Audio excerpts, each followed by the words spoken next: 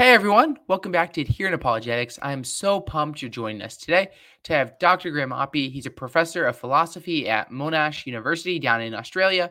He's done a lot of work in philosophy of religion, and he's also done a lot of stuff on like the YouTube podcast realm as well. Today we're talking about Graham and his journey and what led him into like philosophy and all kinds of stuff.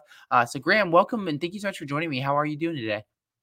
Oh, I'm going pretty well, I think. Thanks for hmm inviting me. Yeah, I'm jealous as we record this in like almost like the beginning of winter, how you talked about like you're heading into the longest day and we're heading into our shortest days. And I'm like, I want to see that sun. I'm tired of all the darkness. But I mean, it is what it is. So Yeah, you just have to be patient. You know it comes around again. So, yeah. Yeah. So today we're going to talk about your influences and like your journey and whatnot. So to start things off, Graham, do you want to talk a little bit like what led you into the world of philosophy?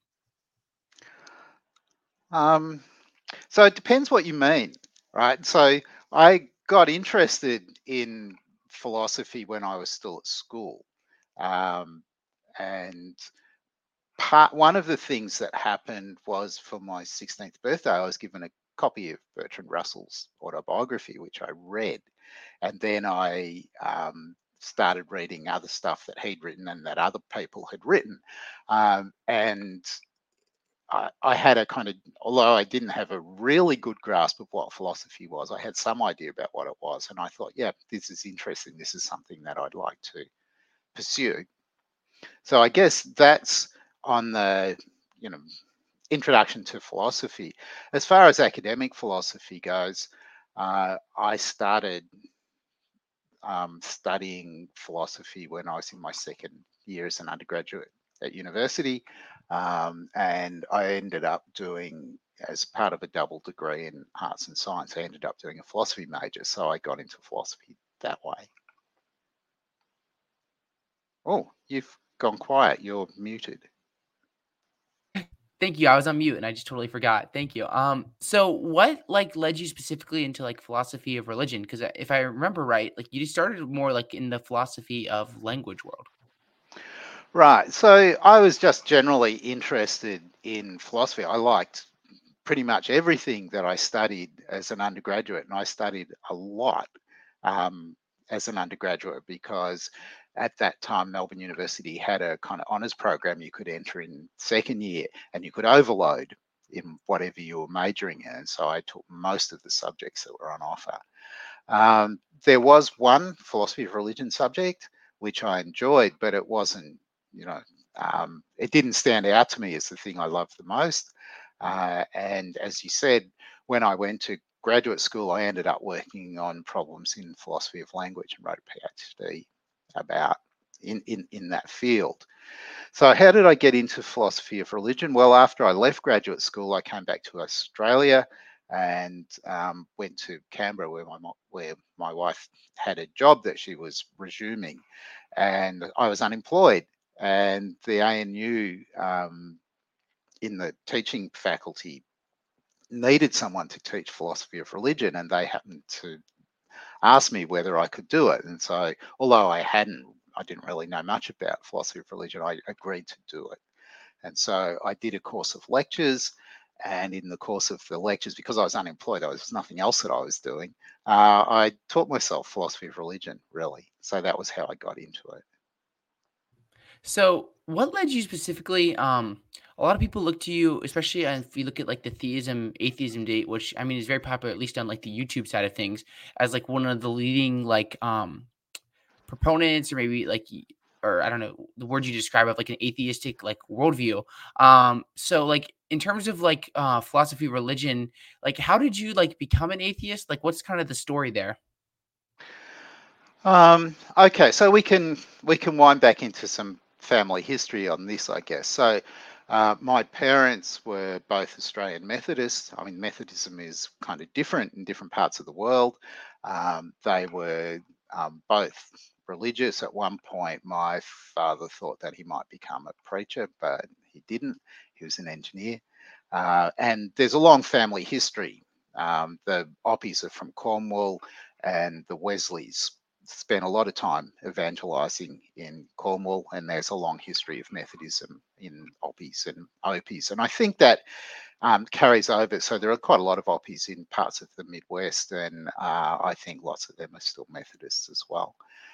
So I grew up as a kind of with a conventional Methodist um, instruction. So I went to Sunday school on Sundays, um, and went to church after Sunday school when I was old enough to not create a disturbance in the church, and I and that continued. I had kind of conventional beliefs until I was about 12 or 13, and then I started thinking about, in a more serious way, about the things that I was being taught. And in quite a short period of time, um, I came to the realization, if you can put it that way, that I really didn't believe the tenets of the religion, didn't believe any of it. Um, I don't remember the details of the kind of deliberations that I went through. I just remember that it was a pretty short period of time. I was a believer, and then I wasn't, over a period of a few weeks. Mhm. So maybe like I'd love to get into some of like the people that have influenced you the most. You've obviously published in like a wide range of like philosophy and philosophy of religion. In your like life, Graham, I don't know if you want to go like academically first and maybe also personally as well. Like, as you've kind of gone on this journey, like who are some of the people that have influenced you the most? So there are influences in philosophy as well as influences in philosophy of religion in particular. And so in philosophy generally, I guess when I was an undergraduate, there was a member of staff there, Alan Hazen, who was my mentor. So he was a graduate from Pitt. His dissertation was roughly in the field of modal logic, and from him I learned a lot about modal metaphysics, philosophy of language, and this is where the interest in philosophy of language came from, and so on. And so he had a very big influence over my initial development. Um, Another person who had a very big influence on me was David Lewis. So Lewis was a regular visitor to Australia. He came to a couple of seminar presentations that I did when I was um, just beginning. I just started doing a master's in philosophy at Melbourne, and I applied. Uh, on the basis of my interactions with him, I applied to go to Princeton to do a PhD, and I got accepted there. So I went to Princeton. He didn't end up being my advisor. Gil Harmon did, and you can see Gil's influence in the philosophical views that I hold, in particular, my views about things like rationality and argumentation and the connection between the two, things like that. So those would be very big general influences, um, from people that I was able to have discussions with. In philosophy of religion, the influences are a lot more people that I read. So probably the single most influential thing was John Mackey's book, The Miracle of Theism. Um, and you can see that my views are not very different. If you read The Miracle of Theism, you can see that my views are not very different from Mackey's in lots of ways.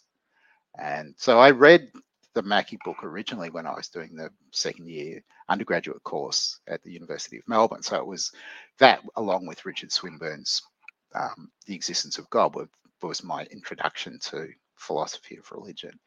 And they both had an influence. You can also see the influence of Swinburne. I mean, Swinburne and Mackey are similar in lots of ways. I mean, yes, they come down on different sides, but the way that they're thinking about how to go about arguing whether there's a God, how to go about determining for yourself whether you think that there's a God, there's a lot of similarities between their views. Um, you're What muted again. about like yeah, I know, I can't it's just like, "Oh, come on." Um, what about like maybe like, uh in, like, your own, like, personal life, if you don't mind sharing? Like, are there people that, like, help shape your direction? Because 'cause you've been in this world of philosophy for, like, forever, and I can't imagine doing that alone. Like, have there been people that really helped you along the way? Um, so I'm not sure how to interpret that question.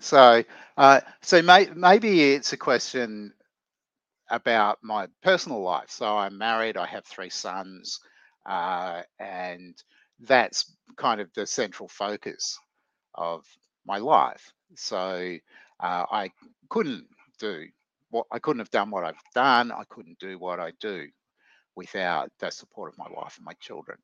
Uh, I'm not sure if that's what you've got in mind. Um, Other things that are kind of big in my life. So I for the last 15 years or so, I've been a member of a local cricket club. I've been the secretary, and I've spent lots and lots of time at the club. And I have lots of friends there from all walks of life. There are lots of. It was originally Glen Waverley Church of Christ Cricket Club, and so there are lots of religious people at the cricket club, and some of them know about my other life on YouTube, and we all get on just fine.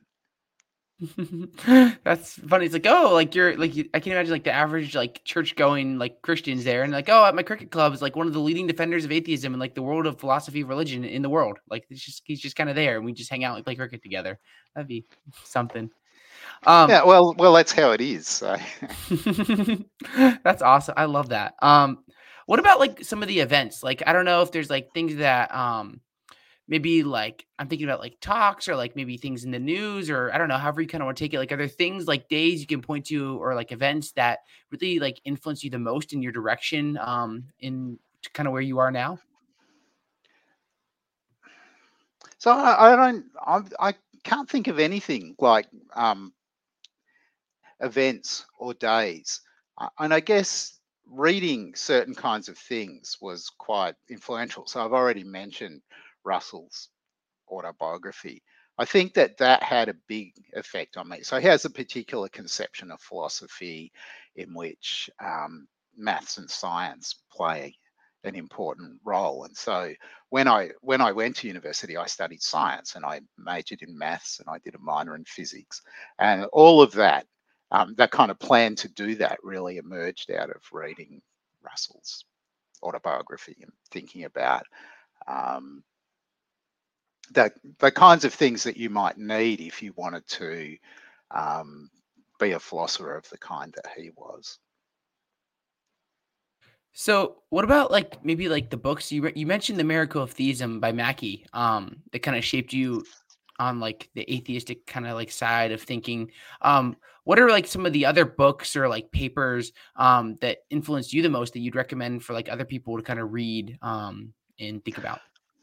Okay, so I mean, there are lots of great things in philosophy, and I think, I mean, in general, philosophers could be better at remembering and acknowledging their sources. I mean, one book that had a big impact on me, which I've kind of already mentioned indirectly, was Gil Harman's book Change in View, which um, makes this case um, that logic and reasoning have very little to do with one another. And at the time that he published the book, it was quite controversial, and I guess it still is. But I was persuaded by lots of the things that he says in that book, and that's influenced lots of things that I've written. Um, I've read uh, lots of books outside philosophy too that have been very influential. Um, so, just because it's come to mind, David Berman has this really nice book on the history of atheism in the UK, which I keep going back to. Uh, it's a discussion of, it's particularly focused on the 18th century, and it discusses everybody who might or might not have been an atheist who was publishing stuff in the 18th century. So it's not just stuff in philosophy. It's there's a wide range of stuff in other disciplines that's been quite influential as well. What about this is something that I've wondered about. What are like are there have there been like maybe like habits or routines you have that have really helped you in your academic career? Because I think about like all the podcasts you do and all the papers you're writing, all the books you're writing, and how every time I send you an email, I get a response, and maybe it's a week or 2 weeks or 3 weeks or 4 weeks later, but I get a response to everyone I send. So I imagine a lot of people who've interacted with you would have a similar experience. What are kind of like have you had like habits or things you do that have helped you kind of have the such a like a productive career that you've had? So I think the answer to that question has to be yes. Um, uh, One thing that I have done is divided my life up in a certain kind of way. So I don't do, I mean, I think perhaps you already know this. I don't do anything connected to philosophy or work on weekends. The weekends are kind of protected time. But I do work reasonably long hours on weekdays. And um, at least until COVID, I was very productive when I was working. So I was able to concentrate and just keep working for long periods of time. And that's what explains the getting lots of things done. Um,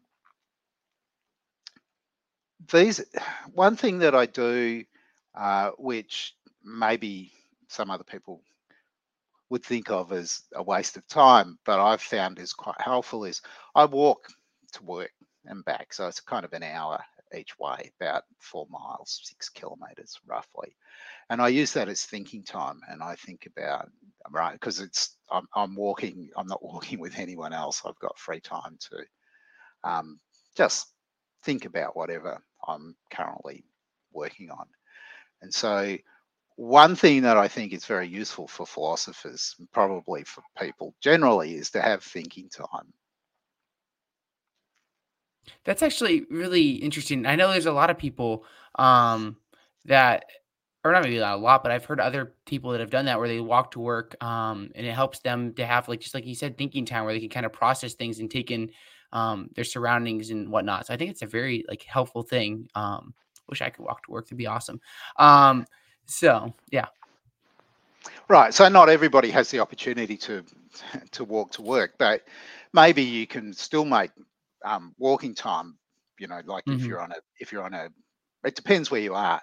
And Yeah. for academics, if you're on a university campus, you can just do laps of the campus, right? There's, although the danger is that you'll run into people that you know, right? Whereas it Yeah. does on my regular commute, generally I don't run into anybody that I know, so it's Hmm. it's kind of protected time. Yeah. Yeah. What advice would you give to like the next like group of people coming up? I think what people that listen to this is people that are maybe some people rising into the world of philosophy, and others who maybe are gonna pursue a different career, like you said, like your father was an engineer, but they also like have this passion for like philosophy, religion, something that they care about. What advice would you give to people listening to this that want to kind of grow as a very broad, general like way, but take it as you want? Like, what advice would you give? Yeah, I'm kind of reluctant to think that I could give general advice that would be useful to lots and lots of people. Um, I'm kind of suspicious about it, you know, about the usefulness of advice where you don't know who you're talking to. So I wouldn't presume to do that. Uh,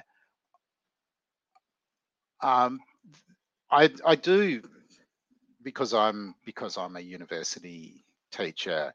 Uh, I do often enough have conversations with my students, sort of one-on-one conversations about um, what they're going to do with their lives, and what sorts of things might be useful. So I have some sense about, for Australian undergraduates, what the kind of uncertainties and the things that they really want to talk about are. But that could be very different from the kind of uncertainties and so on of the people watching this conversation, right? So that was all very evasive. Maybe you can ask a more directed question that will get a better response. Yeah, yeah. Okay, maybe what about we can think about it like this. For someone who wants to maybe grow in their knowledge or understanding of philosophy, maybe specifically philosophy of religion, is there a good maybe like a good habit that they could form or like a way of kind of thinking about things like, is there something like that you could say for someone that's like, "Oh, I wanna, like, be better and, like, understand more about philosophy of religion, uh, and grow as, like, a student of in the world of philosophy." Is there anything there you might wanna say? Sure. You want so in order to um, become a philosopher of religion, you need to read lots of philosophy of religion, and you need to read lots of other stuff in philosophy outside philosophy of religion, and you need to read lots of other stuff outside philosophy about religion. Right. So there isn't a kind of shortcut to doing this. You just have to do quite a bit of hard work, and there's lots of things that it will be very useful for you to know about that you don't realize it will be useful for you to know about. um, and so you can't really, I think, direct your, I mean, you don't want to direct your reading too much. You want to read really broadly. um, so that would be the first bit of advice. Now, of course, it depends. If you're not thinking about becoming a professional philosopher of religion, but you're interested in philosophy of religion, what should you do?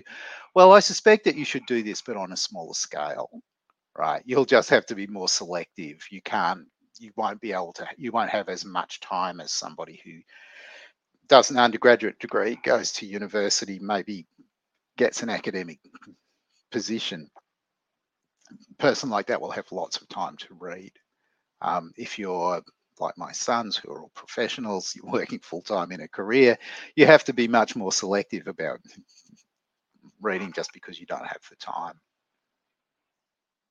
That's super helpful. Graham, as we start to wrap up this, interview, is there anything else that you wanna say that maybe is on your mind that we've been covered or any last words, last thoughts, anything like that? Last word sounds like you're gonna die. Oh my gosh. I don't want Yeah. any, last thoughts? Because 'Cause I'm sure you'll be on again. So, yeah, for today. um, not really. I mean, I do think that um, it's useful if you can get an opportunity to talk to somebody um, who's working in the field, if you're interested in it, um, so that you can ask particular questions, right? So, I mean, you asked me before about kind of generic advice, and the kind of thing that I was tempted to say straight off was, well, there are certain resources in the public domain that are really good, like the Stanford Encyclopedia of Philosophy, and there's if you go to the encyclopedia at the table of contents effectively, and you search under a bunch of key terms like religion and philosophy of religion and so on, you'll turn up lots of articles. And those articles have comprehensive bibliographies, right? And they're written by people who are experts trying to say something about the current state of play with respect to the topic that they're writing on. And so one way of cheating a bit on the reading is to go to Stanford, read the Stanford summaries, and then work out from there which are the things that you'd like to follow up on. Right. So if I was trying to do this I'm not going to university, I'm not going to enroll in a course or anything like that. That's the way I think I would go about um, about doing it, and it's because it's open access, at least as far as the Stanford articles themselves go. I mean, you still have to solve the problem about how to get access to the things that are mentioned in the bibliography of bibliographies of the Stanford articles. But that would be a kind of general suggestion. Now, one thing that might happen is that you find the Stanford entries too hard because they are written basically the intended audience is graduate students in philosophy. So you might want to start by reading maybe entries in the Internet Encyclopedia of Philosophy, but bear in mind that not everything in the Internet Encyclopedia of Philosophy is of the highest quality, and so some of the things that you'll get there, um, you'll you'll want to move beyond eventually. But you kind of, if you think of it as a kind of stepwise process, maybe you could start there until you've read a certain amount of stuff. It's a bit like, at school when you study physics, the first physics that they teach you is actually just false, but that's okay because it's a stepping stone to further stuff.